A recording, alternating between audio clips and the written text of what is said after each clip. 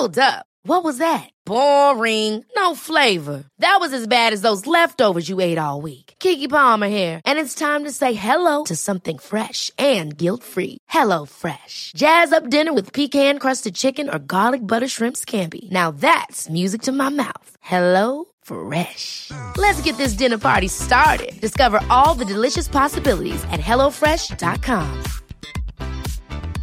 Hey, I'm Ryan Reynolds. At Mint Mobile, we like to do the opposite of what Big Wireless does. They charge you a lot, we charge you a little. So naturally, when they announced they'd be raising their prices due to inflation, we decided to deflate our prices due to not hating you.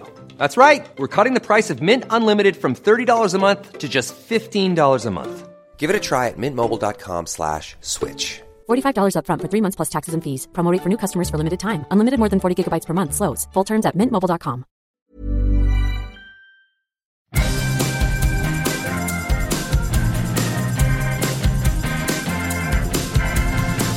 Okay, the word is out. We're gonna talk about the VOD and the silver screen. Kevin and Tom and Joe know all there is to know, from masterpieces to deep fried tacos. And if the movie sucks, you might hear them say, there's no telling where the guys will take you. Get ready for a spoiler. Won't say it twice, cause we already warned you. Better watch out, it's gonna ruin the plot. Real spoilers. Real spoilers.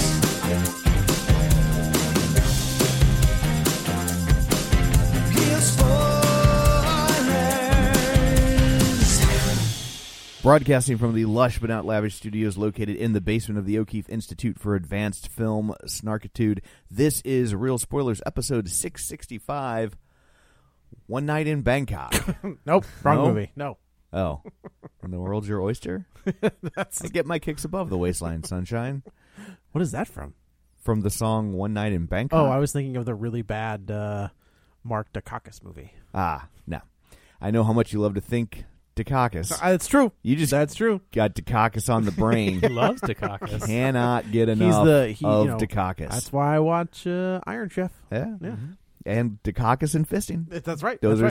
his two favorite things. That's my search history. So you really should have been watching Double Dragon. Yeah, Only the Strong. And Le Pacte de Loup. That's right. That's right. But yeah, One Night in Bangkok from the play Chess. Chess? Oh, from the play Chess. Yeah. I got you. Yeah. I don't know what that is. It was a musical on the the musical Chess. Yeah. Well, it's musicals or plays. Yeah, Yeah. It all works. Yeah, it's on a stage. Yeah. But yeah, it was made in the 80s. It was a weird thing. They came out with the soundtrack first, and to try and generate revenue, like a concept album. Yeah, and then Yeah. turn it into a play. But it toured. I mean, it played the Fox when I was a teenager. and It's all about the game of chess. It's all about the chess tournament in Bangkok. Oh, did it take place over one night?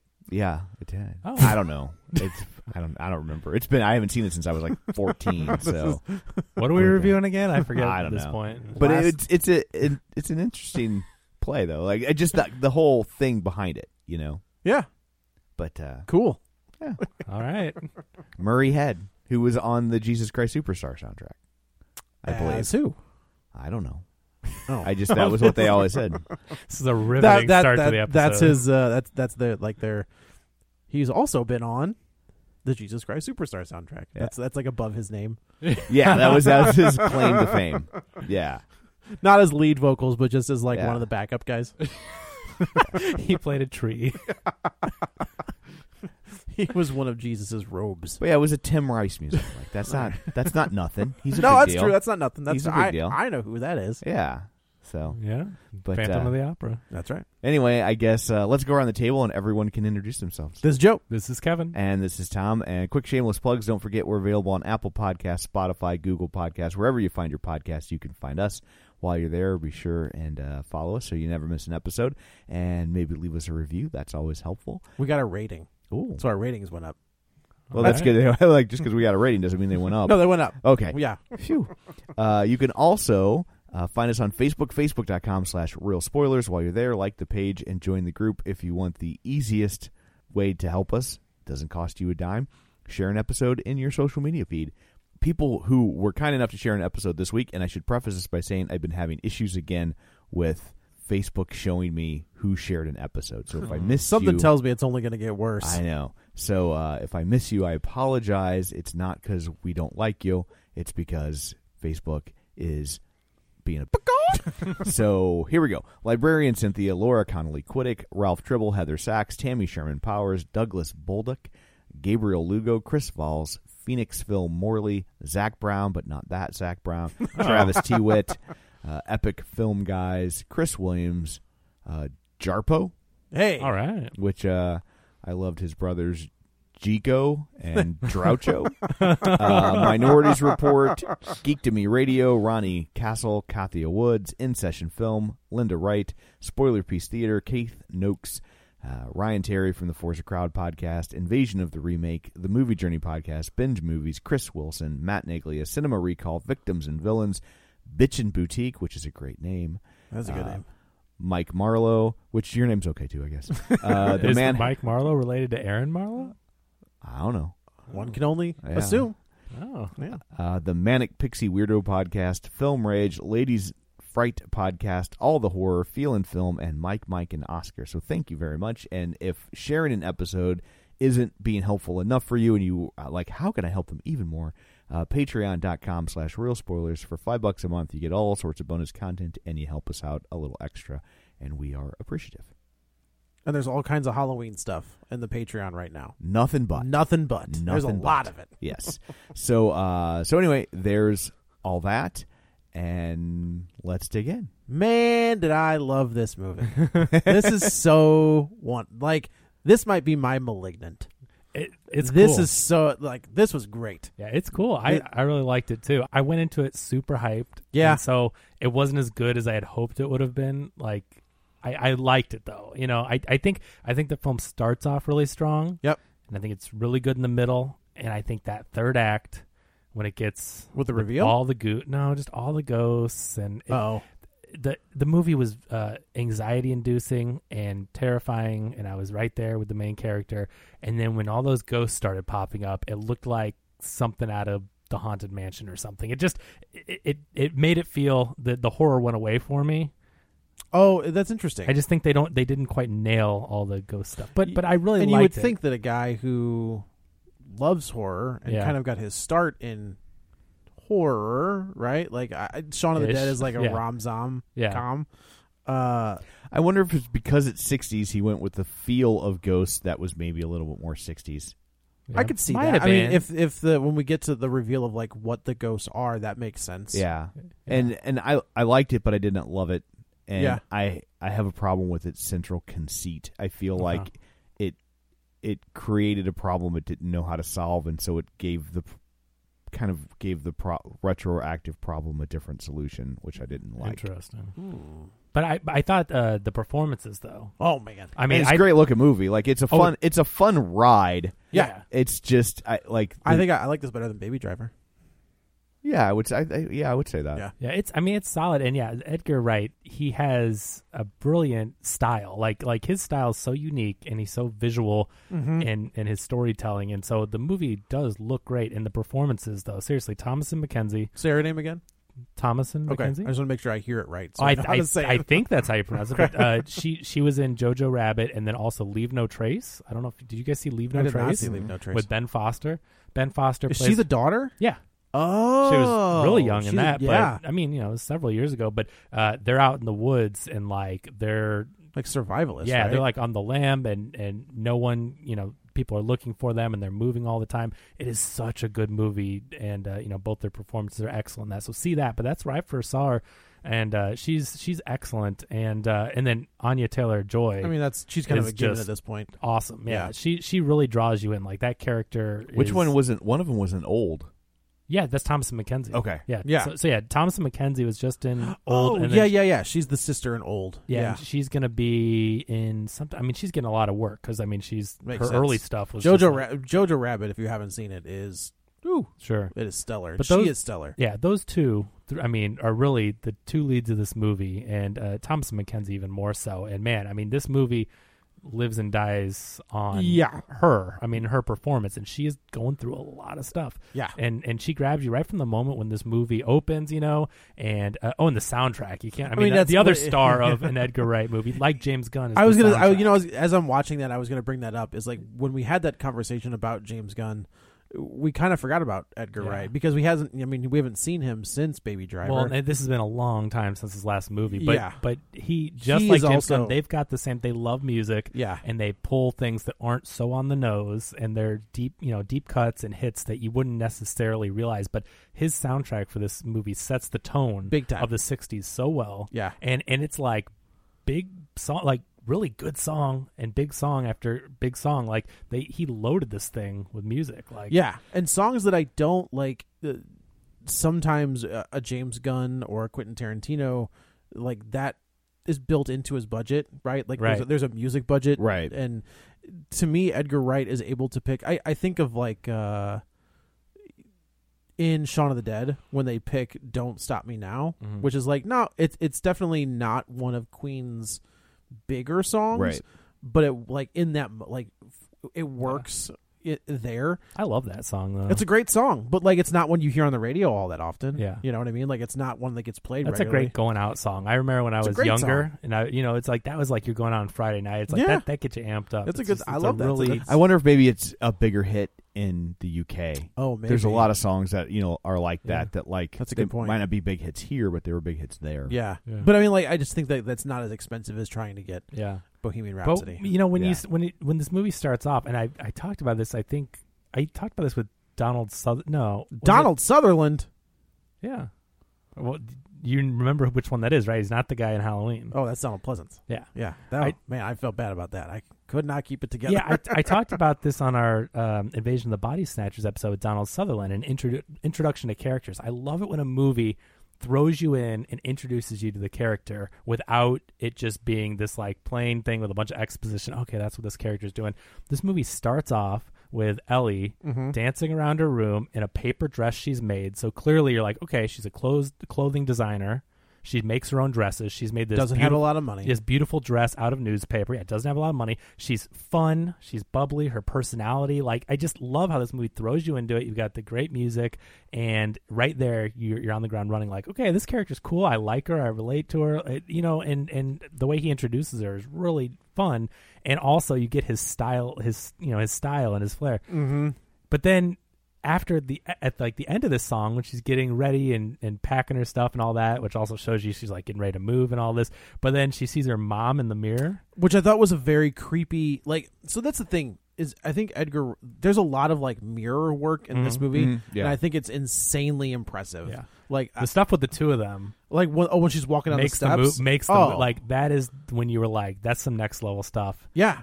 And yeah, I only wish there was more later because I was so impressed with it there. I think of the scene where Sandy, who is Sandy.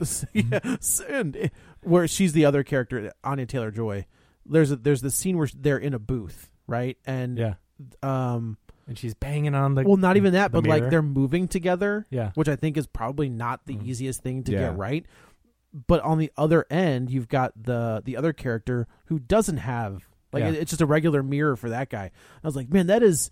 I cannot even imagine. I know how like, they did it. Where Trying he to has a figure that mirror, out, but she has, I guess, glass or something because she's banging on the other side of what is supposed to be a mirror. But Or is she even really there? Or is it That's the- CGI? But right? I don't. But it I looks don't so know. seamless. But it does look- that- yeah. right. And When they were dancing, it looked really good too. Yeah. That when was it kept yeah. toggling back and forth. That's that was the- insanely good. that's the thing, is that there's so much different work with mirror and switching the characters back and forth, and it looks so seamless. Yeah. And that's where, I mean, Edgar Wright, I still think he has the most interesting and seamless transitions of all time in any movie. I've never seen a movie do it better than Scott Pilgrim vs. the World. So Those scene transitions Yeah. are next level. Have you seen that? And have you seen it lately? I haven't seen it lately. Oh, but, okay. man. but The way he goes between scenes is incredible. And next time you watch it, and it's a great movie, you should watch it every once in a while, but next time you get a chance to watch that movie, just watch, if you didn't notice it before, every time it goes from one like location to another, the transitions, they all move with the movie. Like it's not just a cut. It's not, it's like the scene and the objects in the movie move into the next location. And Yeah. he does You it throughout said- the entire film. if you go back and watch Shaun of the Dead, he's doing it there too. Yeah. Right? Like there's cars that move with him or Yeah. the character. But that's good too. But Scott Pilgrim, and he figured it out by Yeah. Scott Pilgrim. Like he has that Yeah. whatever that is, he's figured it out. It's by that legit. point. That could be it. Yeah. But and then plus, and that's a comic book movie, Very much right? so. And so, with Well, the- and that's the thing is, we're so used to comic book movies looking a certain way, Yeah. where Scott Pilgrim looks like the comic, Yeah. right? Like that's an amazing. he brought Brian the comic O'Halloran, to life. Is Brian O'Halloran? Brian don't Lee think O'Malley. so. Brian Yeah. Lee O'Malley.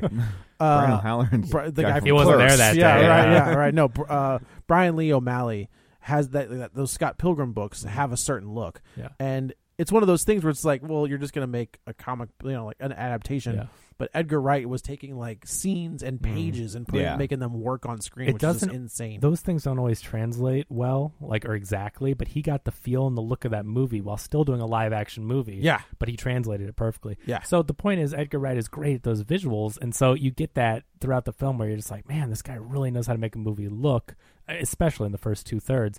But I like how you get that introduction to Ellie, and then you get stopped in your tracks when you see something's off here. Yeah. And you see her mother in the mirror. And yeah, I mean, characters can, like, if they've lost a loved one, they can see them or think of them. But there's something about the way, like, the music stops and it's more ominous, and you're like, this is going to be something. Well, it's he kind of does that. I know we're probably just gonna keep referencing his other movies, but that's what he. If you go back and watch Shaun of the Dead, that those opening credits are every character that he focuses on is a character that we come back to see as a zombie later, right? Like you get the Mary in as the checker, and then that's the first zombie we encounter. It's like you get that all the time.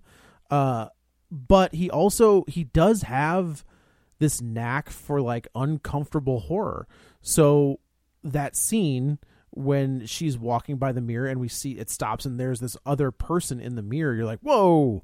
And then when she as the moves, movie, but then she's not in the mirror. Like the way he does it, it's really interesting because she's there. And then I think if I remember correctly, it's been like a week since I've seen this movie, but Ellie's body, she crosses the mirror. She crosses the mirror and she vanishes. Yes. Her mother's image vanishes. So it's not like you just cut back and she's not there what she is, and then it transitions away. Right. And so right. It sets up that this is something, obviously she's only seeing this, and there's something kind of haunting about this, and and later on we find out, so like she lost her mother, her mother died, and when she was like 7. Yeah, and it was like the pressures of moving to the big city, and so in this next scene she's talking to her grandmother, and the grandmother's kind of weary, like it's a big transition from where we live, and it was too much for your mother to handle, so we find out. Do they say that as like it was the mom had like a mental break and that's what happened? I believe so. Yeah. Okay. I wasn't sure. Like they definitely and she killed herself, right? Yes, she killed herself, and I got the feeling that the daughter had some. That's what and so like that's my issue with the film. Yeah. Is I feel like they set it up to be that she's having some sort of psychotic episode, and then and then they steer into like, no, it's all supernatural, and I'm just like, that's. To me, when the answer to your mystery is like supernatural, that feels like a cheat. Like if you start out with the premise of your movie is about supernatural, right? Like if I go into The Exorcist, I know from the jump that I'm seeing a supernatural movie. Sure. And so I go along for the ride, even though I don't believe in that stuff, right?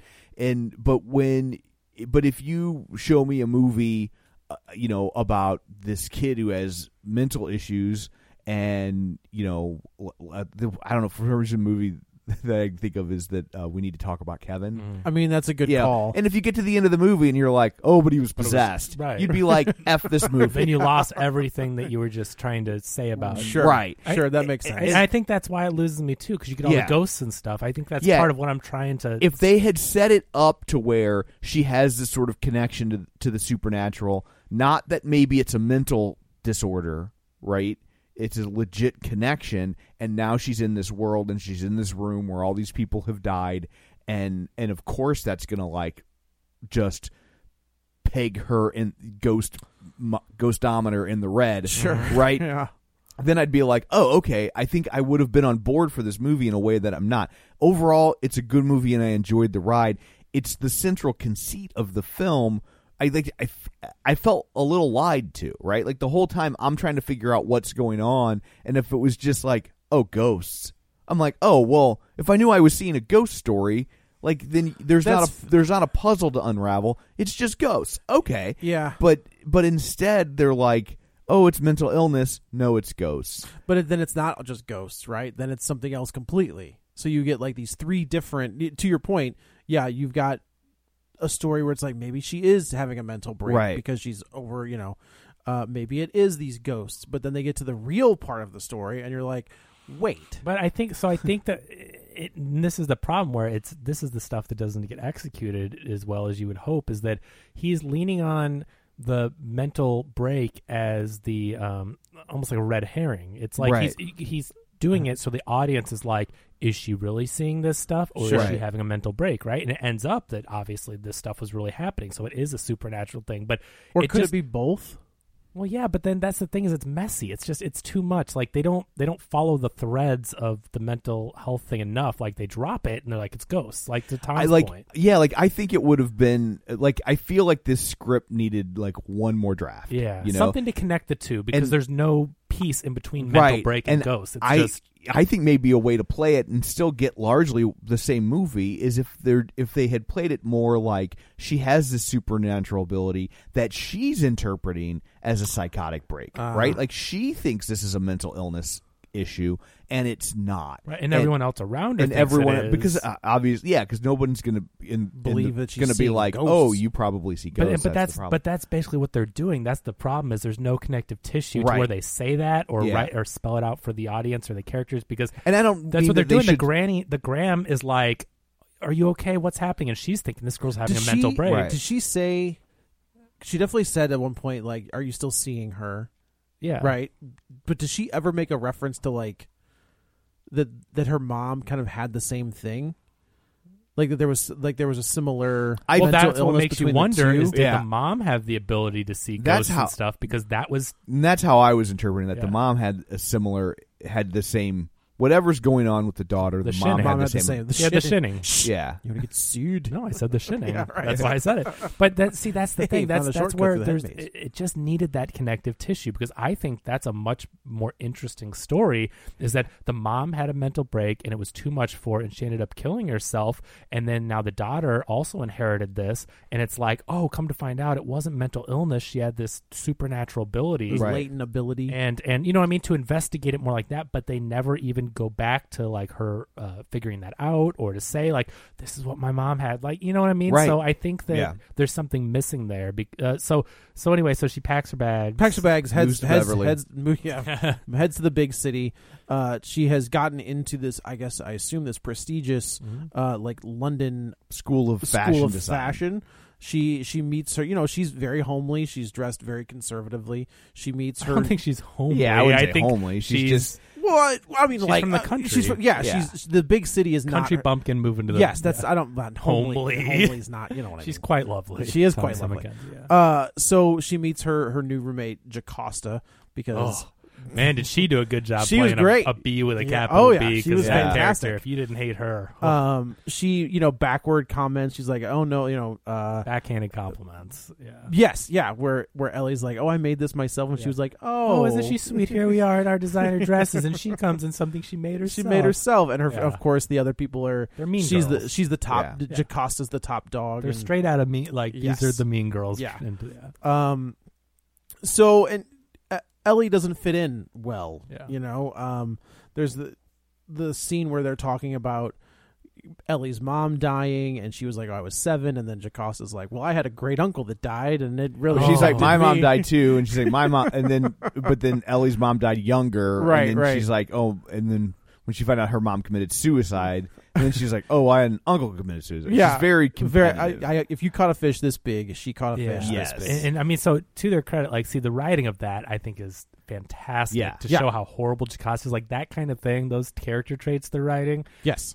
Make you hate that character because you like Ellie, and again, since the beginning, she seems like such a sweet, wholesome, nice person and good person, and then you get her set up with this roommate who's awful, and she just keeps digging in worse and worse, and so like their first night there, they go out, they go have a big party, they go to the Toucan, which I was like, man, if I were still drinking, that bar would be my spot. I like the basement of that bar all day. That looked great. But instantly she realizes the big city is is not for her. Way too much for her. This is not her, not yet at least. So she they get back home and Ellie is kind of like under the covers, and she's got her very prominently placed Beats headphones that we see all the time. Yeah. And then of course Jocasta busts in with a boy, and they start doing what you do, and then Ellie has to like walk out of the room covered with her big comforter and like leans up against the wall.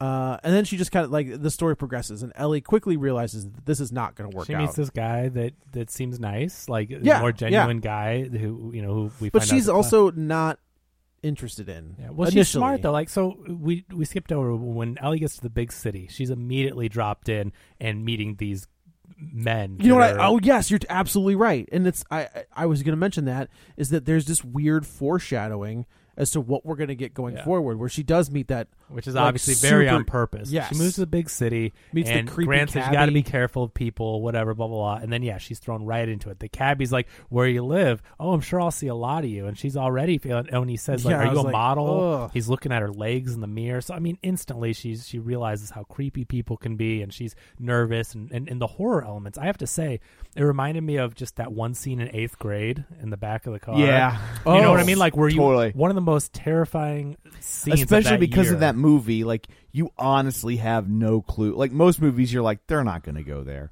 But this movie, I was like, oh, they might go there. They might go there. But yeah. So like, it reminded me of how much anxiety I had just during that one scene. But Ellie has a lot of scenes in this movie where Edgar Wright ramps up the tension, and this is one of the most anxiety-inducing movies I've watched in a while. He plays up those thriller elements, and I mean, it really had me like. She's also got like a very expressive face. Like and her eyes, she's able to do things with her eyes that I think are that ramp that up even more. She's got very big eyes when she wants to have them. She's like an anime character. She really is. And like when she's seeing certain things, like that scene where she's like peeking around the corner to see if the that's a cabbie good was point gone. that I hadn't thought about. So much of this movie lies in her ability to look at something and react. Yeah, that's what I mean. Like her performance in this movie, it really does land on like, can she deliver? And she does. Like, she is phenomenal, big time. But so she's she's in the big city. She's seeing all these people and these men who are creepy, and obviously, and then she sees what's that character's name? Terrence Stamp outside the bar. General Zod. He's awesome. He's great. Awesome. Honestly, I forgot that he was like around. Yeah. And then he walks out of the bar, and I was like, "Is that?" I know.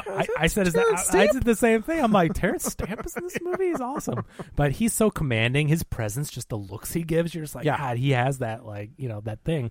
And so anyway, so she's seeing all these men, and she's weary of him. But at the party they went out all night, and they brought all these people back and had a huge party in their dorm.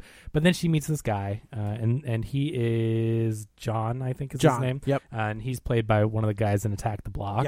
Yeah. You'd recognize him, Michael Aho. I think. There's no need for name calling. And that's getting a sequel, right? Yeah, it is. Good for them. So you notice like, so okay, this guy seems like he's nice and has good intentions. We find out he's a classmate, and then that develops into a relationship that we'll see later on. But it's like, okay, this guy's good. And it's a cute moment where he's holding this Coke, and she bought it from the convenience store after the taxi driver incident. Put her name on the fridge. Jocasta, she opens, which I thought was another great scene where Ellie opens the fridge, and everything is labeled. Yeah, like almond milk. Here's and a little Greek spot yogurt. for yours, and she writes her name on it. But then the guy's drinking a Coke, and he's like, "Oh crap, this is yours, isn't it?" And she was like, "You can "Finish have it." Yeah. And anyway, so it's a nice little moment between them, and you can see he's genuine and whatever. He's like, "All right, see you later." But yeah, she's like, "I'm not doing this." No. Right. So she wakes up late for school the next day because she was up all night with all this noise and ruckus. Yeah. And she finds a thing on the ground. Walking through like ruckus. the commons, a ruckus. Yeah. Walking like the commons, and she finds, like you said, like a little notice, and she picks it up and she calls, and this woman apartment answers. for rent, women only. Women only. And it's that's not, where we find out this is a Bosom Buddies reboot. Who knew? Yeah. Unfortunately, R.I.P. Peter Scolari. Peter Scolari Yeah. that just passed away. Also on Newhart. That's right. Maybe the most successful show to get a soft reboot and live. Oh, that's probably makes sense. If you look at season 1, it looks not similar at all. They like do a complete gutting of that show between seasons 1 and season 2 and have to rethink it, and then they figure it out, and it lasts for like another 7 years. Man, that's crazy. Yeah, good for them. It's like the Office situation. Like that the Office first almost season got canceled. Yeah. In the first season. But like, and the Office definitely made some corrections, but like they like just like went through and just redline characters. They're like, we're getting rid of you, we're getting rid of you, we're getting rid of you, we're bringing in these people. Like it's like they, I mean, almost recast the We're entire. We're gonna call it the same thing. Like it comes back, and like the only characters you basically have left are Bob Newhart and his wife. And everybody else is different. Yeah. Yeah. So she goes, and this is where we meet Diana Rigg, which is her last performance. Rest in peace. Rest in peace. Yeah, I didn't realize she was in this movie. I didn't realize it either. Yeah. I'm like, whoa. And I think it's great casting for the reveal later. I just think the casting because is she's spot so on. good. And she's so good, but I mean, I'm just saying, like, look-wise, it's just... I was catching on to things because of the look, where I'm just like, well, she kind of looks like the She thing. does kind of. I think it's good casting. I think it was... we didn't... Well, okay, we'll do that later. Yeah. And she says, she's like, I've had people leave before, so I need this X amount of money here, X amount of money here. She's no nonsense. She is She's very your no-nonsense landlord. You're home by 8. No boys after 8. You know, whatever. You know, just the rules. No, no curfew, but like no boys out upstairs. No boys after 8. You know, she's, you know, I want the rent up front. This. Is this going to be too much for you? Because these are the rules. She was she's like, no. If you like the D, you got to be done by 7:45. 45, and you got to go. Yeah. Got to go. Dukakis isn't coming over after 8. Yeah, Mark Dukakis is not coming over. Giving him time to clean up. That's right. You know, we got nice. Oh, quick callback. I looked it up. Don't Stop Me Now went to 86 in America, but it went to 9. There we go. UK. That makes total sense. Well, we did them wrong because it's a great song. That should have been song. way higher. So, and she agrees, right? Like, this is everything. She is way into like 1960s London. And this apartment is very 1960s. So she listened. It's the old grandmother school. gave her all her records. So if you're wondering, like, okay, this is a modern movie, why does she like all these 60s music? Yeah, because like even the mom should have been like right. in the 70s, my 80s. Age. Yeah, exactly. So they show you. I mean, they explain it right up front. She's like, the grand's like, you can take all these records. She's like, no, they're yours. She's like, nope. And I like it. It's a cute line where she says something like, no. She's like, I got you hooked on them, so to take them away wouldn't be right. Right, right. So it explains why she loves this era so much. For being the age that she is, because that would have been 60 years later. Like, that's really big time. Yeah. But anyway, so she loves the old timey, the era of London in the 60s. She's listening to the music, and here's where we get our first like supernaturally twisty type thing where she turns on a record, goes to bed, and then wakes up in 1960s London. And it's a cool transition too, though, because she pulls the sheet over her head. That was very cool. And the sheet is never ending. Like, it's like a tunnel. Right. So she goes, but then she comes out, she's at the other end. Yes. It's really cool transition. She's at the end of the tunnel, but then she's at right next to the camera at the end of the tunnel. It's a very cool move. And she gets out of bed, and there's this light. There's some... Do you remember what the light said? There was something about, I don't know. I mean, she walks out to a theater and it's playing Thunderball. No, but the flashing light. There's a mark. Oh, it's a bistro. It says bistro. Oh, that's where red. It's red and blue. Yeah, so it flashes, and so this is also we talked about with *Malignant*, the giallo. There's this a lot. Is Edgar Wright's giallo. A little bit. Yeah. With the red lighting, Yes. I mean, he lights a lot of it in red, and there's this big red flashing light outside her room, which that would be annoying trying to go to bed. I mean, if a you're fluorescent, right outside. Yeah, I was like, pull those curtains. Yeah, it makes a really cool, really cool imagery. But anyway, so she wakes up, goes downstairs, and there it is, Thunderball. Which, man, I saw that poster. I was like, yeah, that was cool. I didn't read the article, but I saw the headline that I guess Quentin Tarantino and somebody else stepped in to help him get the rights to use that poster. Is that right? Yeah. They were are they buddies? Well, Quentin Tarantino introduced him to the song Last Night in Soho. That's how he even discovered it. Oh, really? The reason why it's called Last Night in Soho is Quentin Tarantino introduced him. And then Tarantino's like, well, if you're going to use this, you really have to thank the person that introduced me to it. And so he put her name in the thank yous too. Okay, and she was like ecstatic about it because he's been doing the podcast circuit, which I always love when people. That's fun. He was on Comedy Bang Bang. Was he really? Yeah. Okay. Talking to Scott about this stuff. And so anyway, so he thanked Tarantino and then thanked this other person that told him. They seem like they would be buddies. Yeah. They're kind of like two peas in a separate pod, Yeah. right? Like they're movies Flip sides of the same flip coin, sides of the same I think coin. is maybe I what think you're is probably a looking much for. better with the yeah. music and the film influences and Lots stuff of the like film that. yeah. And still, like, I mean, I know that Tarantino isn't as much comedy, but he has his moments where, like, I think there's some comedy moments yeah. that are obviously very understated in his Yes. movies, but there's some very funny stuff that he does. Yeah, But yeah. it- So she wakes up in 1960s London. The cars, the cars, the styles, outfits, everything, like the the music, costuming, the set designer. This should probably be nominated for something. Yeah, I mean, I don't know how it again, can't be. visually and on a technical level, this movie is aces. Yeah. it's Yeah, a great big looking time. movie. But this is, I think, my favorite scene in the entire movie. I wish we got more like this. It's just the whole thing of her going into the club, Oh, sure. and then walking down the hallway, and then seeing Sandy in the mirror, Yeah. played by Anya Taylor-Joy, who's mesmerizing, Sure. in her own right. I mean, she talk about an anime character. I think she's the one Yeah. that has the eyes that Was she like Amanda Seyfried has the eyes that Right. are so unique, and She was in Split. she was the one that was in Split. She was Yeah. in that X-Men stuff. She was. She was in New Mutants. She was in. What New was the one Mutants. where she was like the alien? Oh, she was an alien. Is it I don't Anna? remember. My stepmother is an alien. No, that's Kim Oh. Basinger. I think Anna. I don't remember. she's Plan in some, 9 from outer space. Yes, that was it. Yeah. she's in something like Okay. the one with it's a Blumhouse movie. Oh, okay. Yeah. Oh, yeah. I don't- Halloween. Yeah, Nope. that was it. Yeah, she plays Michael Mike Myers. Yeah. So Mike Myers. No. Did I say Michael? He Mike Myers, is the. which is the That's- mask from Baby Driver. Yeah. See. Exactly. It's all coming full circle. That's right. But she's mesmerizing and is so cool in this role, and especially in this scene when Ellie is this wholesome, sweet country character, innocent, right? I think you'd say she's very innocent, Yeah. a little naive, right? And then so she goes and she sees the life of Sandy, and Sandy is confident and beautiful, and the way that her body language, the way that Sandy moves and acts so confident and everything is like everything that Ellie wants, and she wants to be confident, and she gets to live vicariously through this other character. Yes. And I think she plays this cool, confident boss, gets what she wants lady. She walks into that place like she owns it, walks down the staircase. They flip spots again seamlessly. Which is very cool. Yeah, that mirror work is amazing. I know. She touches the mirror, but she does it in the way they do throughout the film with that little flick. Yeah. Cool. Yeah. And then it cuts back from the mirror of Anya Taylor-Joy, and then it pans back and Anya Taylor-Joy's out of the mirror. Right. The next time they cut back, Ellie's in the mirror. She walks down the staircase, and they mirror that with the two actors going down. Yeah. And she walks in that club, like she talks to the bartender. I want to talk to the owner. She blows right past that creepy old and guy. Then, we get into we've got creepy old guys again, which follows throughout the movie. These men, which also trying to, men in the 60s. Well, men in general, I guess.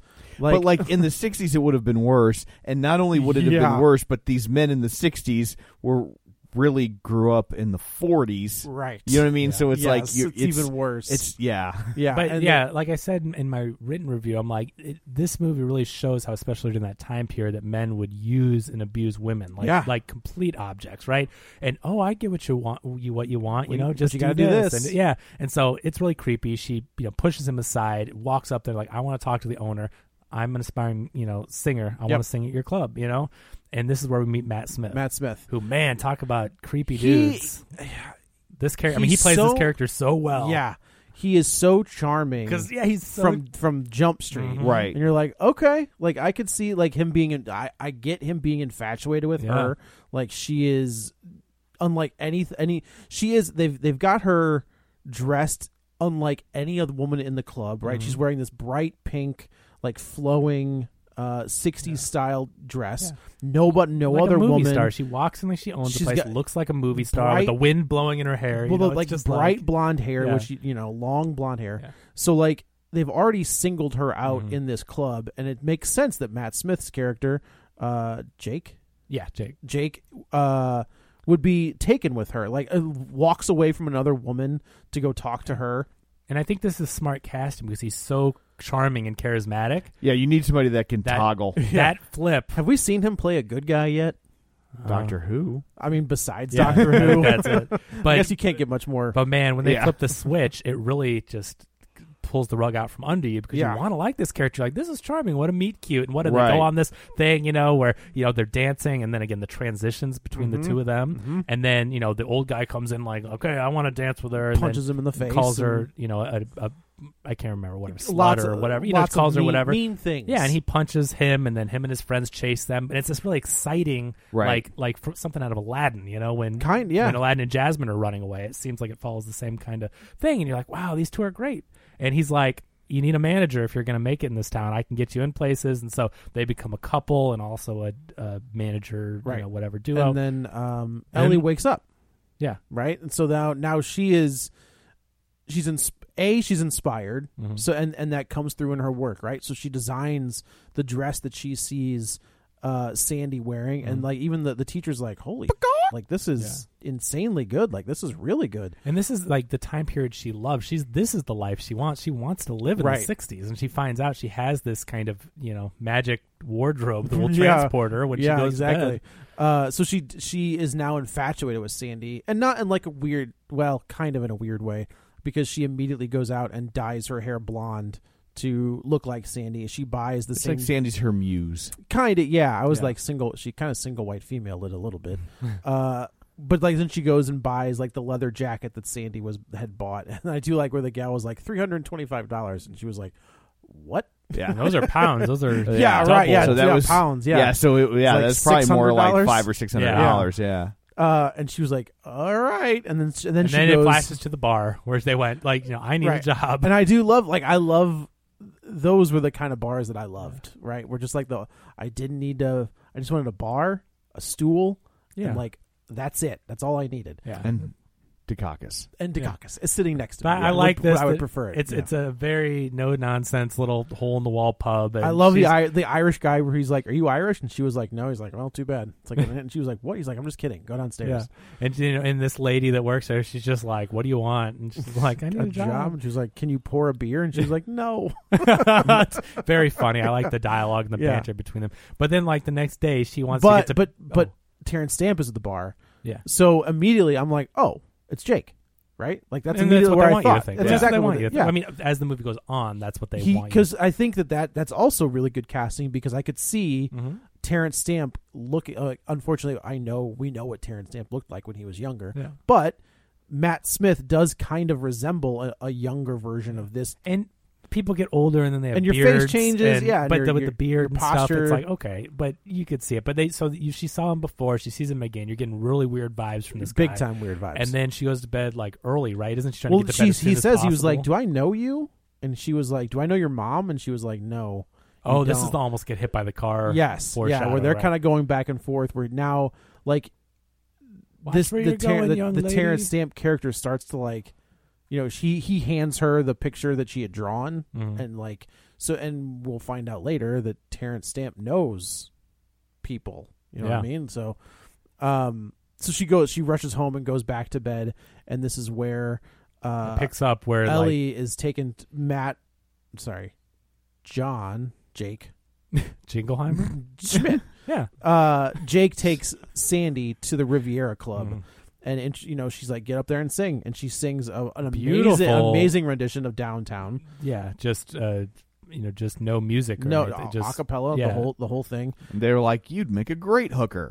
Yeah. I know that's But kind this of is where where, it like, is. I really like how. This is the commentary, and obviously this isn't good what they're doing, but it shows you how these women of that time period would be set up Yeah. to like, okay, yeah, you're gonna get a job here and perform, and Well, and they be a kind of star. slow walk you into it, right? Like Yeah. they put her in the chorus, and she's already like feels demeaned being in the chorus. She didn't think that's what they were telling her, right. but it's like, okay, this is a means to an end, and people start in choruses. That's not unusual. Not unusual Like at so, all. they kind of like they kind of just slowly turn up the temperature on the water she's about to boil in. Yeah. Right. But like that's the thing is she auditions, she does great, and then they're both like, oh my god, yeah, she's really something. So she thinks she's going to show up at the club the next night and be a headlining act. Right. Nope. She's a burlesque dancer. And I really liked the weird puppeting type. It was a cool, like the costumes. Yep. And the look of it all, and like it was a really Yeah, cool. as soon as they showed the crowd, I was like, "Oh, this isn't no. good. It's all men." Right. all Yeah, men because in the club, suits, and they're all the club clapped. that we had the first night, is a pretty good mix. It was a date night. It was a club, date night and club. this is a room full of men in chairs. There are no tables. I'm just like, oh, that's not. This is bad. Yeah. So yeah, and from here we find out it's bad news. Jake Yeah. is really trying pimp. to. Yeah, Like, I that's mean, basically what he is. and we see the guy from the club that he punched the night before is They're there. joking They're being with each friendly, other. so you're like, oh, this was a setup to get. I don't know if it was a setup as much. It was like Jake trying to saying that I'm in charge of this.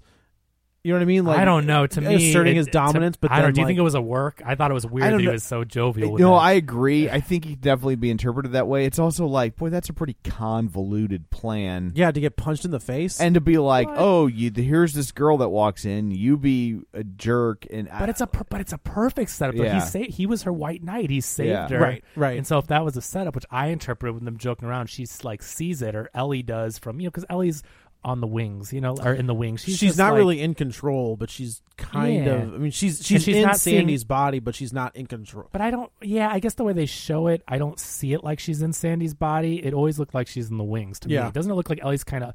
I don't know because they Sandy. pivot to where like it goes from him dancing with Sandy to him dancing with Yeah. Ellie. So like they do kind of try to have their cake and eat it too. Right. with- Sometimes It's like a passenger Yeah. in Sandy's body. Yeah, Yeah. but a lot of times we see Ellie like across the room Right. watching Sandy. So they do both. they It's do- a little Yeah, exactly. Um, but what we see that she we see Ellie watching Jake and joking with the guy that he punched earlier, and it's like this is a terrible situation. This is bad. And then from here on, we It find out she becomes introduces him to becomes these real guys, and he's like, hey, you're gonna leave with him, and she's like, what? I'm Because sorry. No, I'm not. they're in a relationship. Like she likes Jake, and she's not thinking that she's gonna be passed around. And he's Right. like, if you want things to get done, if this is what you do. And that's it. And- like that kind of becomes her life. Is she becomes a prostitute, Yeah. and like her career never takes off.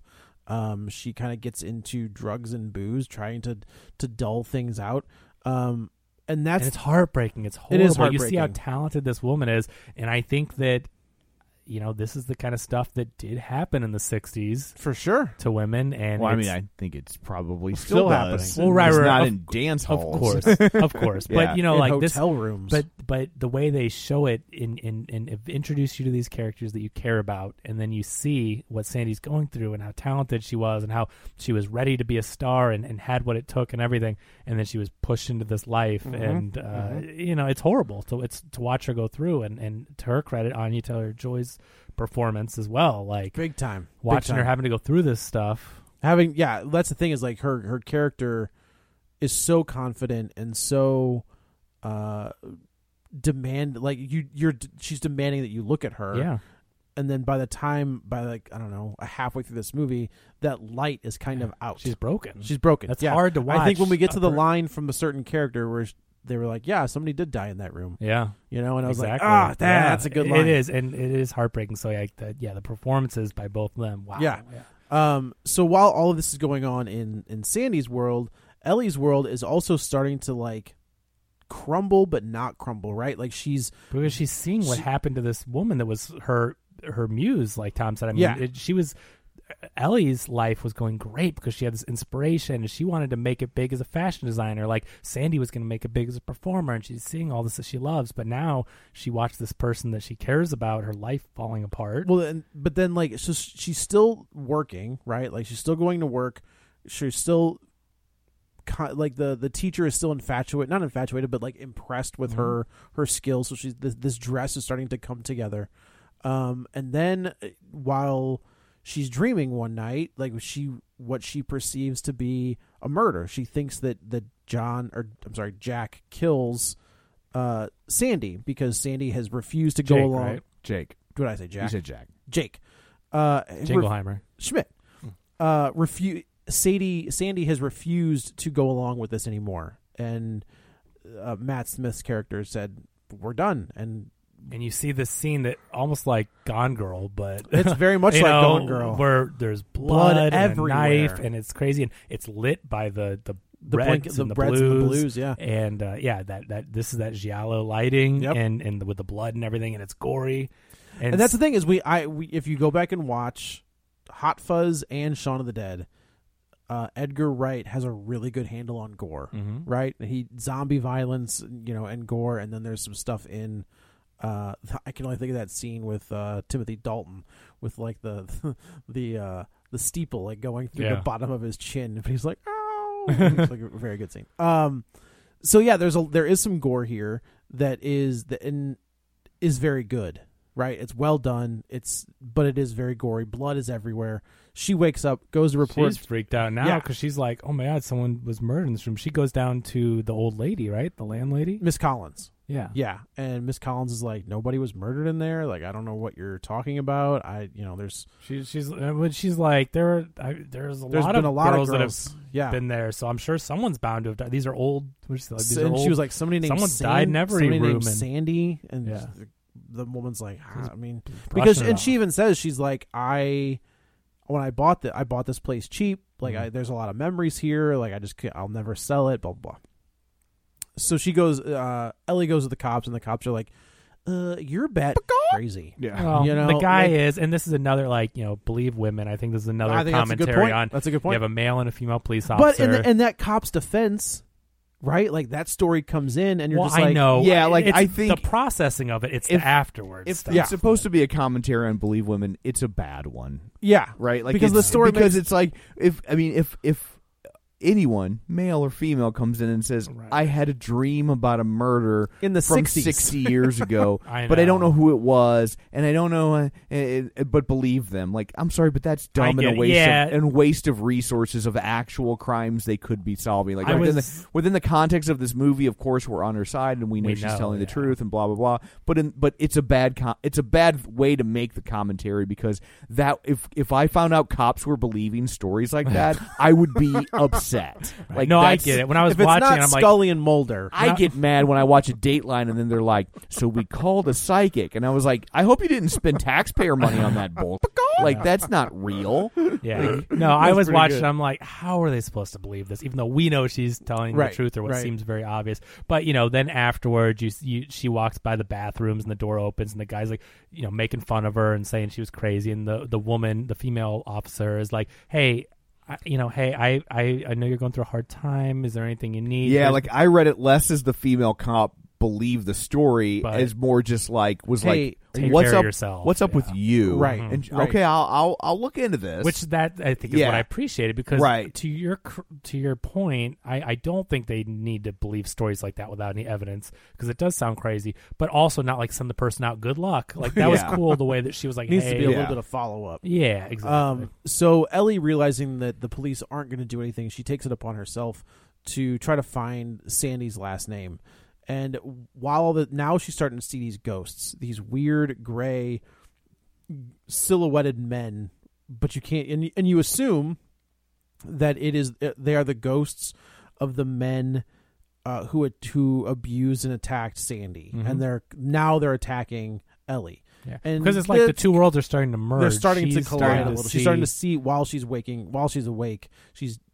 There's a name for it, I can't remember, but like, she's seeing this stuff while she's awake now. The ghosts all have the lucid dreams. I think that's. But that's when you can more like, you're aware that you're dreaming and you can control the dream. I was thinking it's like daydreaming, but that doesn't make any sense. Yeah, that's just daydreaming. Yeah. So we saw in her dream before, we saw that Sandy is talking to these men. She keeps changing her name, right? And I like how she gives each one a different name, and then there's one guy. There's one guy that's different than the others, so you can tell there's something going on. And he's like, "You're too good for this. You got to get out of this. And this is not going to end well for you." And I do like that she's like, "What are you, a cop?" And she was like, "Doesn't matter." Yeah, like, just.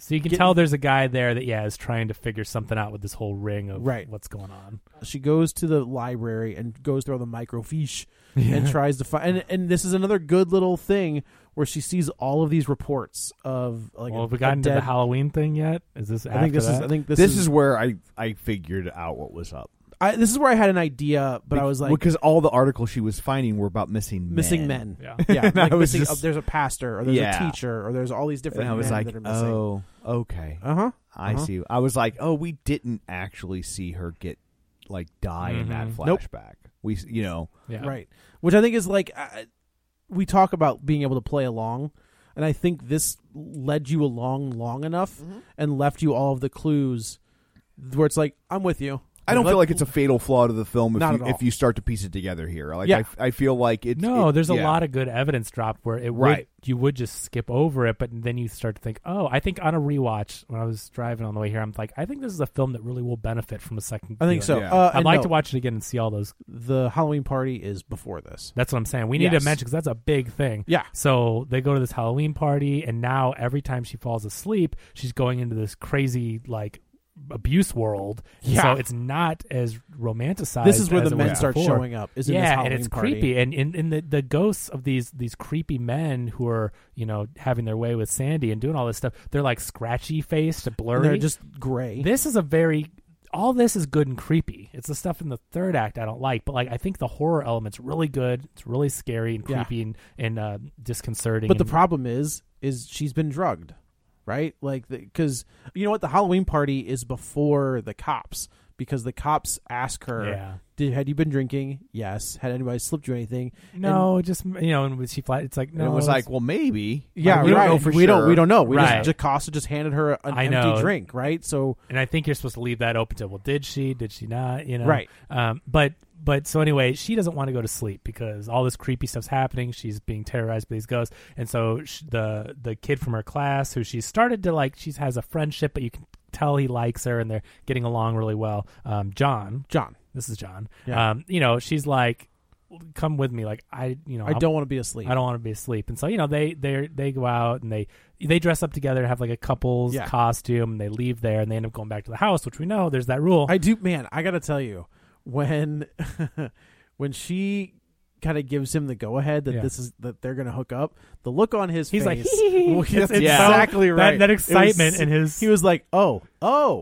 But I'm like, shut up. The scariest part of this movie is the thought of the old landlady catching them. That was the most terrifying. Yes. Because I'm like, she means business. So this is the scene where they're getting going. She has the vision of Sandy being murdered, and she freaks out hardcore. Yeah. Here comes Mrs. Collins, who she comes in and assumes, Open up. She's banging on the door. Who's in there? No, Right. you're not supposed to have men in there. And so, but like Sandy has pushed the guy, John, off of her. Yes. And she's freaking out. Yes. She is just so disturbed by this. And he's like, what's going on? What can I do? What can I, you know what I mean?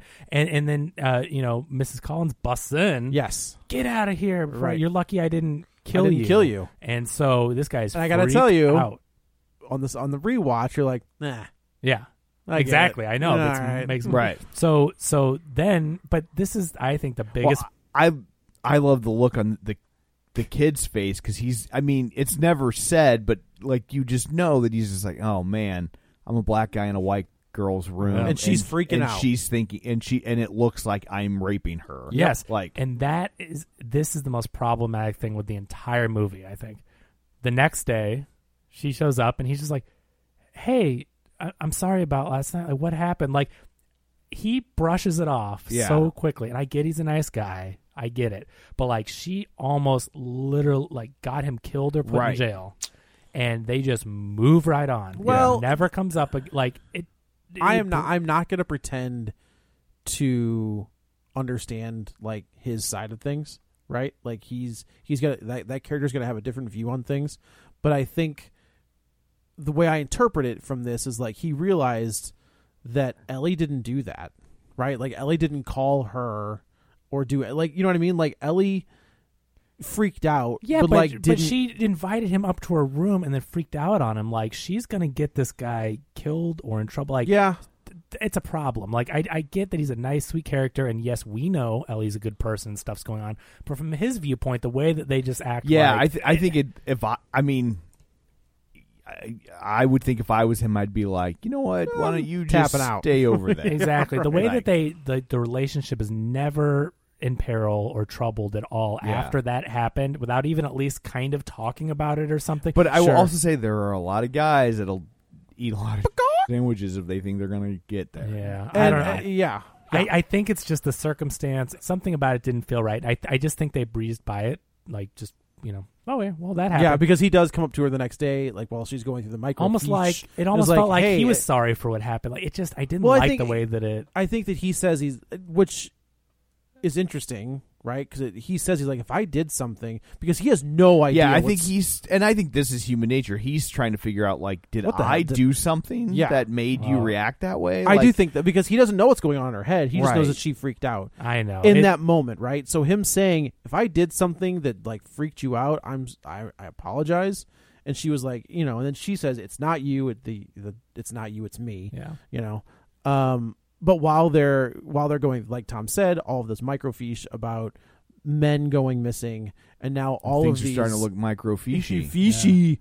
They start popping up in the library. Yes, and I think this is is another great scene where Ellie is like, "That's it, I'm done. Like, I'm not playing this game," and she's like stalking through the library, Stacks. almost stabs Jocasta. This scene, this is like this is a heart stopping moment when she takes these scissors and it looks like she's going to stab a ghost guy, and we all know, we're like, these are people, right. She's seeing ghosts, but we know there's people in this library, and she swings down the scissors, and like the way that it's cut and with the sound and everything, it's such an impactful moment. It sounds like it went into somebody. It's like boom, but so John caught her arm right. No, he catches the scissors. He's got a hold of the scissors.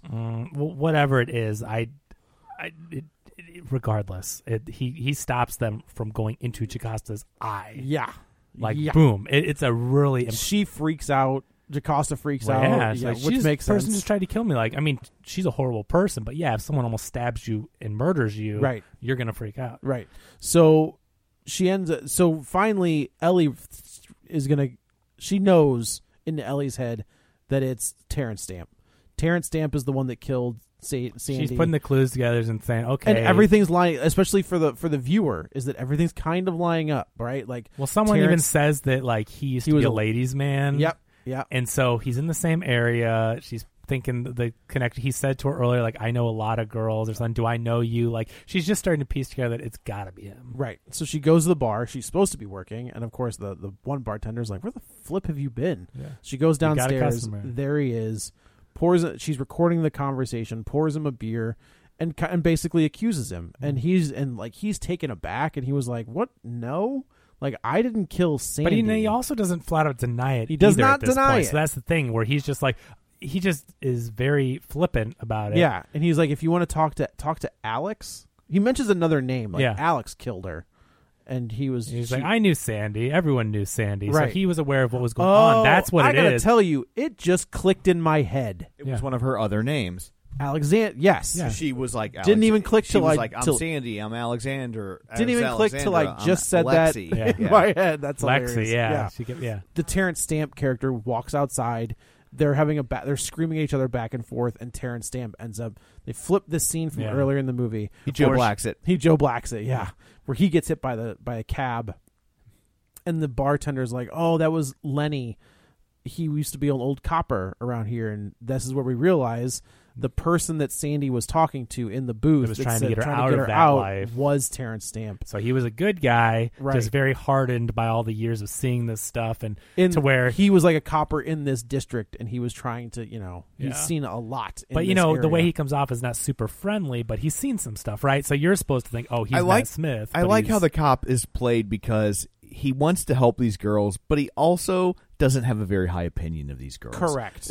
Which is, I think, what a vice cop would turn into, especially one from that era. Yeah. But he's basically like, well, I mean, if that's what happened to her, then she was where she wanted to be. That's where she wanted to do. Like at some point, there's only so much I can do. Like he's basically like, I had the sit down. She blew me off and thought she knew better, and she ended up strung out on drugs or stabbed because she's a hooker. Like whatevs. Like, what more could he do? There's a lot of these people he's trying to help and save, and it's like, I can't just follow one around. And it's like, he tried. Nobody bats 1,000. Nope. Sorry, right. Sandy. So Sorry, they Sandy. find out he's dead, and she's like, oh my God, now I killed the only good person from these flashbacks. The guy that was trying to help people and probably did help. Sure, yeah. Probably did help a lot of people throughout the years. Like, I'm guessing I look at him like Abraham Lincoln, right? Like, Abraham Lincoln, wanted to end slavery, but he was still a racist. Sure. Right? Like he was. When everybody goes on about, abolition, like if you look at most of the abolitionists, like they were still pretty racist. They were like, oh, I mean, they're not like white people, but we don't need to be like that. Like that was abolitionists, right? Like they were good for the period they were in. Sure. But if you look at them with a modern eye, like, they're they're not great. They're still problematic. Yeah, right. So now she's being chased by these guys, right? They're popping up popping everywhere. up, and she says, "That's it. I'm going home. Like I have reached my limit. Well, I'm done. I'm going home. Like I'm leaving." She calls her Gran. Yeah, and Gran kind of says, "I'll get you in the morning." She's like, "Nope, that's not going to work." So John, he's like, "I'll take you She's like, can you give me the train station? She's like, no, I'll take you home. He's chasing after her because he chased her from the library, and he's like, Ellie, He's been chasing her whole movie. Yeah, he has been chasing her whole movie. And she's like, I'm right here. I like how they like cross paths, and she's like, oh, here. Yeah, here I am. So they go to get her stuff, and she goes to talk to... Oh, they got to go back to, Yeah, so she goes back to talk to Miss Collins, and Miss Collins is like, come on in, and she's like, I'm so sorry, I have to go home. And she was like, oh, you mentioned something about a girl dying up there. She's like, yeah, somebody did die in that room. And this is of course, after she gave her a cup of tea. A cup of tea that also, like, that poison got out of her system real quick. They never reference. She's like, oh yeah, you're gonna off yourself from the tea, but then like, and Ellie's acting like she's been poisoned and she's gonna die, but she never gets in an ambulance. Like she never. Yeah, that's the thing. She's that struck running me as up odd and down stairs. I thought, oh well, she's gonna die, but they're still gonna somehow like get her. That poison gets out of her system real quick. Yeah, I don't really know. Yeah, that was a little fishy. But unless she just took like a sip. But at this point, I was certain of what was going on, and she gives her a drink. I'm like, well, that's not going to be good. Yeah. Right. So this is the reveal: is that Miss Collins her real name is Alexandria Collins. Yeah. Well, especially when she goes, "Oh, I took your mail by accident. Go look in the pile." I'm like, "Oh, well, it's mail." Well, there we go. It's like Alexandra, Lexi. Right. It's all the names she was. It's all given. the names she was given, and it turns out that she wasn't murdered, but she was the murderer. Mm-hmm. So she would take these men back to her room. They would make a move, and then she would murder them and slaughter the Punisher, them. Basically. I was thinking it's Eileen Wuornos. Yeah, like that's who that is. And she's burying them in the walls of the building. So this is where we get a fucking amazing scene of like very Shaun of the Dead. Zombies coming up through the floorboards, through the walls, through the windows, and just when you think that nothing else. We find out it's a little red herring in the beginning of the movie where she's like, that phone doesn't make any other calls except emergency calls. Yeah. So it's the one, Yeah, as soon as she said that, I was like, well, that will play a role. That's coming back. So we see one of the ghosts kind of like, you think it's going to be an aggressive, he's got this very creepy face, and he says, help me, help us, and hands her the phone, and she makes the phone call. At this point, like a cigarette had fallen into... like a box of LPs. So now this whole place is engulfed in flames. John ends up coming in and unfortunately gets stabbed in the process. So he's like passed out on the floor. Because we know that at this point that Ellie's poisoned, and then the guy's there, and she's like, "You liar!" 'Cause she said she was alone, right? And then this guy comes in, stabs him in the gut. Oh God, he's gonna get it. Yeah. And this is there's a moment which I thought this scene was really cool where Diana Rigg goes away, and it's Anya Taylor-Joy as when they're up in the room, and they kind of embrace. And she was like, "I'm so." Ellie says, "I've seen it all. I know what you went through. I'm so sorry." And Diana Rigg or Sandy says, "I'm not going to jail. Like you're out of your mind. Like no way." And she just kind of sits there, like as this building is burning around her, she just kind of sits down, and the building burns, and our two main characters get out, and we flash forward. Somehow she's not poisoned, and his stab wound isn't fatal. Yeah, those two non-deaths are a little bit like. I mean, one of them probably should have. Either one, at least. I mean, John probably should have survived and been like, "Dude, this was crazy. You are not going to believe what I saw." So we flash forward a little bit, and we get to Ellie's, I guess, graduation or project. Her like final thing is a fashion show. Her final, and it's like modern 60s clothing. So we see the dress that Anya Taylor-Joy was wearing, which is a little bit different, and we everybody's really proud of her. We see that Grant's there, John's there, so he's okay, and right, everybody's okay. Everyone loves the show. Yeah, it's great. They go back to behind the scenes, and we see Mom in the mirror. See Jocasta. Yeah, who's just like kind of gives her like a middle finger, but also I kind of like how she's just like whatever. She's like, you tried to kill me. Okay, right. You did try to stab me in the face. Yeah. I was a bee. You tried to kill me. Okay, yeah, it's fine. That makes sense.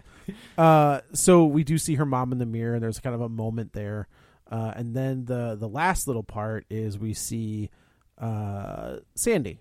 Anya Taylor-Joy in the mirror as well, and they're like, "Oh boy, what's this?" And she does the wink and the little flick in the mirror, and I was like, "Oh no, I don't need a Soho 2." So that's where again I think it gets messy with the mental health thing, because like, what are they trying to say with the way that wraps up? Is now? Well, I took it as if she can see the dead. Well, Sandy's dead now. She's dead now. Right. I see. Okay. Because I was like, is she really like, this is a terrible murderer? Is now Ellie, sweet, innocent, good person Ellie that we know, like, going to be somehow... Sandy's kind of like Dexter, right? She's a terrible murderer, but she's murdering terrible people. Right. So it's like you kind of give her a pass. You do, but it's still not right, though. I mean, it's one of those things where you're like, yeah, she was murdering these horrible men, but also, like, she was murdering. Right. Period. Like, it's just, so, but I just didn't want... The point is, Ellie is a good person, and the way that it ended with that cute little flick and everything, I'm like, oh, God, now that we know what Sandy was doing, what's Ellie going to be doing? You know what I mean? It's like the fact that Sandy turned out it's was still prequel to Promising Young Woman. Right. Now that this had, like, I thought that, well, I'm not that it's a prequel, right? But like this has got similar some themes, Promising Young Woman vibes big time. Because in the end, that's what she's doing, but the actual murdering, this is what we thought Promising Young Woman was going to be, without the twisteroos. Like, because I mean, I know we don't find out to the very end, but when we saw Promising Young Woman, we're like, she's killing these guys. Oh yeah, for sure. For sure. Which is why that movie takes such an interesting twist, is she's not killing them, she's actually letting them go and teaching them a lesson. Right. Like, hoping. This could have been really bad. You're not going to do this again. Right. Man, I love this movie.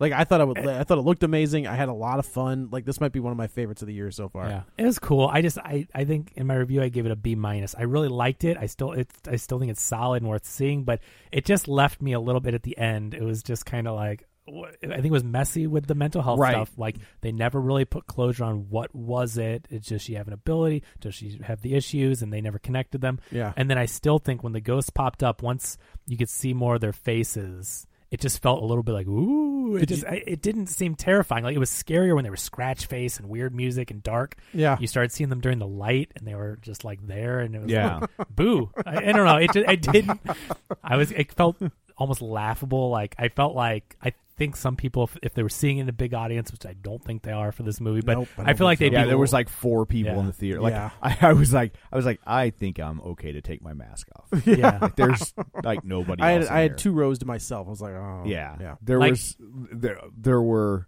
probably 9 people in the theater, and 4 of them was our party. So I was just like, and they were sitting in opposite corners, and I was just like, I think I'm all right. We're probably okay. I'm going to roll the dice. This is one of those movies that's going to end up as one of those mid-tier movies that isn't going to make money, which is a shame, because, right now it's these, like, the little Blumhouse horror movies that are going to make a ton of money, or the superhero movies, and this is one of those in the middle. It's going to be blockbuster or bust. Yeah, which is, like, worth a watch, but the audiences aren't going to turn up to see it. I think I saw, the Friday numbers, the My Hero Academia, which is an anime show that I guess they did a movie for. They've done that before. It's more like a Fandango thing, isn't it? Not a Fandango, but goddamn, the thing where you like. Sure. When you can see the Met Opera in the theater for a night. Fathom events type of Fathom. thing. There we go. Yeah. But so that made $3 million, almost $3 million on Friday. Last night in Soho made 1.9. So I think the My Hero is tracking to make 9, and last night in Soho was like 4 or 5 if it's lucky. Dang. So it's just a shame, because again, I think that Edgar Wright's a brilliant filmmaker. Mm-hmm. I think he has a lot to say with this movie. Visually, it's really good. It doesn't always hit its mark, but it's still worth a viewing, and it's going to get swallowed up and forgotten. Like, that's, I don't know I think if they could have tightened up the supernatural / mental health part, I think they would have had a truly great movie. That's what fair. I mean. That's the only part that really leaves me feeling cold on it. And I think there are ways, like you said, if they did another pass and somehow could connect those two and just make the reveal more like, oh my God, I have these abilities, and that's what happened to my mom. If they somehow just could hammer that home and like make that the reveal, like a Sixth Sense kind of thing. I think it would have felt more brilliant. You would have been like, whoa, that's crazy. That's fair. I think that's a fair and tied it together nicely. Yeah. So, but there's still a lot to like in the movie. Like, it's it like I said, it's a fun ride. It's just, it could have been next level good. Do you think he goes to the MCU? Like, we know that he's already done it and walked away. He did walk away. I don't think at this point. No, I don't. Okay. I don't think the MCU would have. I don't think that's probably true. And I don't think you get another stab. I don't think you do either. I don't think he showed up. He didn't do what they wanted. I don't think. Do you think that's fair though? I just think. I think of like they were so early in the MCU. Ant-Man's not that early. It was his was pre Iron Man. His Ant-Man concept they were was like developing 2006. Ant-Man before 2005, 2006. Oh, were they? I didn't Yeah, realize yeah, that. yeah. Okay, but And then once it finally got made, it didn't fit with the Iron Man. Like, Gotcha. so they wanted him to I change didn't a bunch of stuff. Okay, I feel a little bit differently about him. That's then. kinda- like because I was just like, it's MCU, like you know the deal, Right. Like This No, was he was pre- developing. this was Ant-Man pre-MCU. for Okay. The suit that we see is his, like the suit that they designed for his movie. Gotcha. Yeah.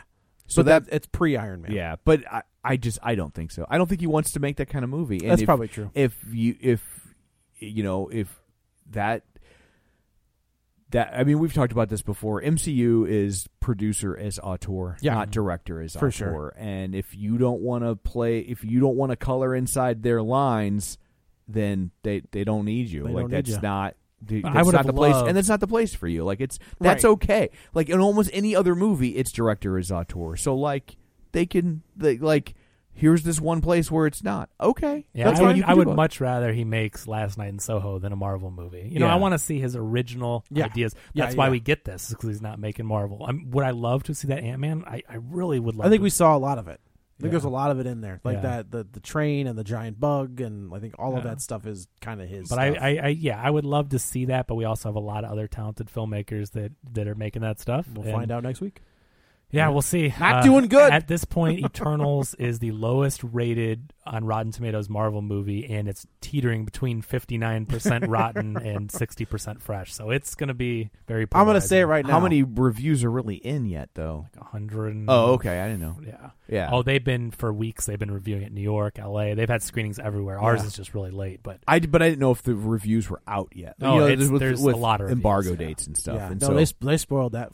I mean, thank God I muted it because they spoiled the stupid mid Well, I don't- credits, the sequences at the end. oh, I don't know about it. So yeah, don't say. I know. anything. I muted. I don't want anything. I don't know. I don't know. I But can't. yeah, Yeah. So well, anyway, I guess that's it for this one. Let's go around the table and everyone can say where to find them. this is Joey. You can follow me on the Twitter at Joey Butts BUTTS21. This is Oh, Kevin. also, sorry. There is Binge Movies. I just did an episode of Binge Movies that just got released. We did John Carpenter's 1990s. So I got the worst of the John Carpenter decades. But that's up on Binge Movies now. Jason asked me to do a You guest got spot. the one with Escape from LA. I sure did. Oh, great. I mean, And yeah. I also Rocket got. to Mars or whatever.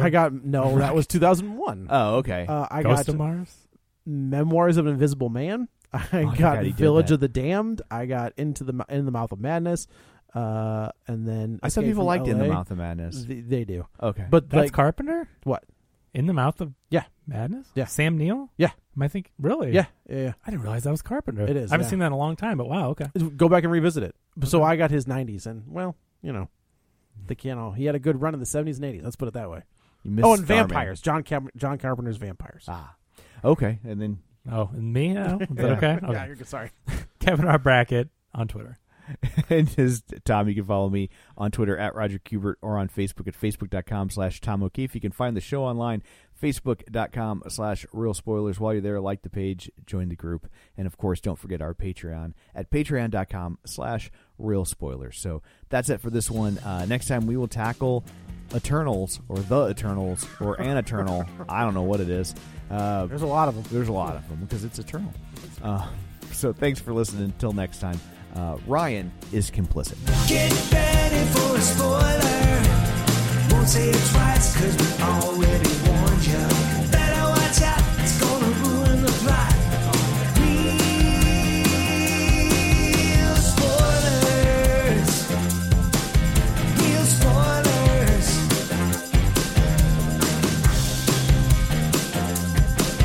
Real spoilers.